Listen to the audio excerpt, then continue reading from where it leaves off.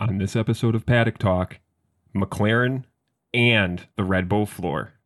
Thank you to all our fans from all around the world for tuning in. We hope you enjoy the show. You're listening to Around the Outside, the American Formula One podcast with your hosts Ian Shea and Mike DuPont.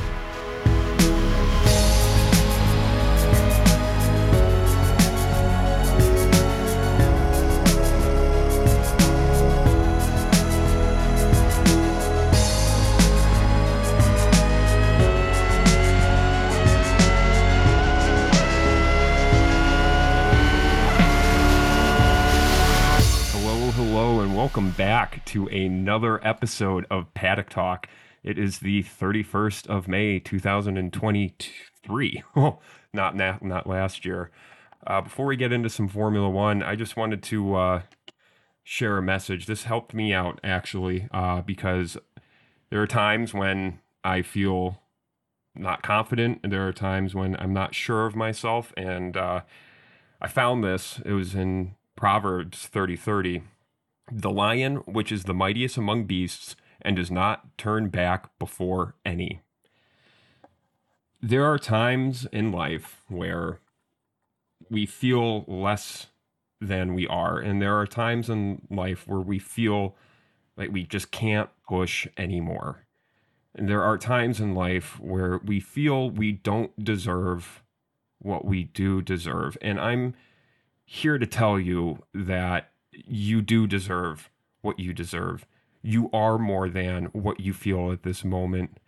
And just remember, if you're nervous to ask out your crush, or you're feeling anxious about going in for that promotion or wanting to talk to your boss about a raise, there is a lion in you.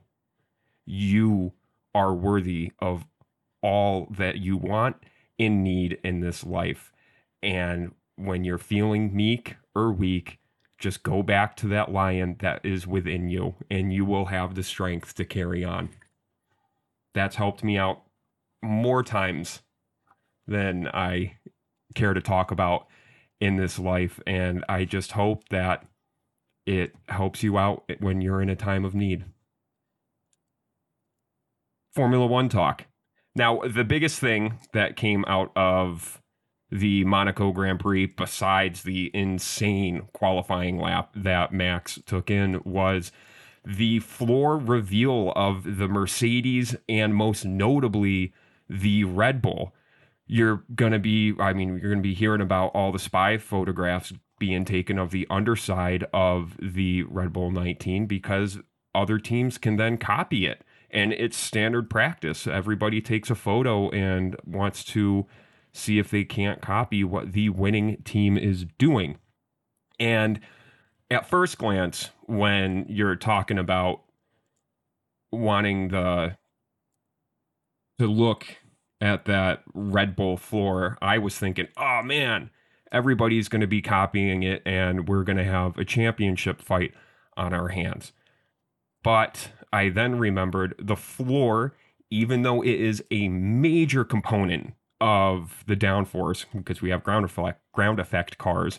So yeah, it's hugely important. It's only a component. You have to remember that the first thing that touches the air is the nose. And what the nose does is direct air over the body of the car and under the body of the car. You have to have all of those components working together if you're going to get the floor design working like the Red Bull does in order to have a fast car. And that takes a lot of time, money, and technology that I think the teams won't have. And it also reminded me of the pink Mercedes in 2020. That to me encompasses what actually needs to happen. If any team were to copy the Red Bull's floor, they would then have to copy the entire Red Bull. I think teams will have to or will be taking bits and pieces of the Red Bull floor design to make work on their vehicles, but I don't think that the exposure of the Red Bull floor is going to be this silver bullet that will make the field competitive.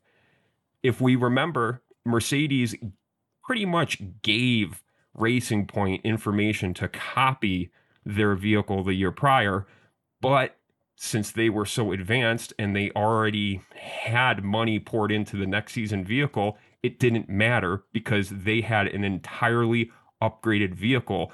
And that's what Red Bull will be and should be doing for next season.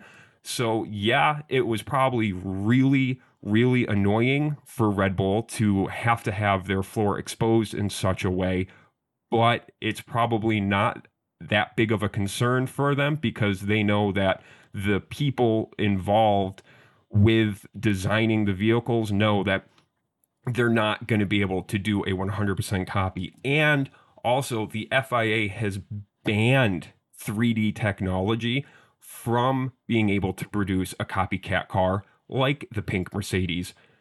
Racing Point was able to achieve such a high level of flattery because there's software out there where you are able to take a 3D picture and then bring a CAD program over onto the photo, and that will pull out the design. That's no longer a thing in Formula One. It's been banned. So it's not going to be this season that I think we're going to see anything major. And when we do see the floor updates for next season, which is when I think components of this year's Red Bull floor will come into play, it's still going to be playing catch up because other teams will be sort of chasing their own tail, trying to recreate last year's winning car in a present year. So Red Bull, of course, annoyed, but I think like they think it's just no big deal. Nobody's ever really going to 100% be able to copy what they were doing. Other news in Formula One is McLaren. Looking at what they've done so far this season, there is a resurgence in McLaren. There was an interview with Lando Norris, and he is fully committed to not only being a part of the history of McLaren, but making history with McLaren. And he wants to be the one that brings a world title back to an extremely illustrious team. And it aligns with the goals of Zach Brown to have McLaren in 2025 be a championship contender. And they are doing all the right moves to follow through on the vision that Zach Brown has set before the team. Most notably, Rob Marshall. He was the chief engineer officer with Red Bull and had worked with Red Bull for 17 years and was instrumental in the 4 constructors championships with Sebastian Vettel in 2010 and 2013. So he is bringing a vast amount of knowledge and experience to McLaren in the chief technical officer role. So he is creating that trifecta that is now present at McLaren with the departure of James Key. Also, I didn't know this, but the completion of the McLaren wind tunnel is set to happen at the end of this. Sorry, my mom's calling. Hold on, I got to do something real. Ma. Oh my gosh. Mom, Mother, I'm recording. Can I call you back in a few minutes?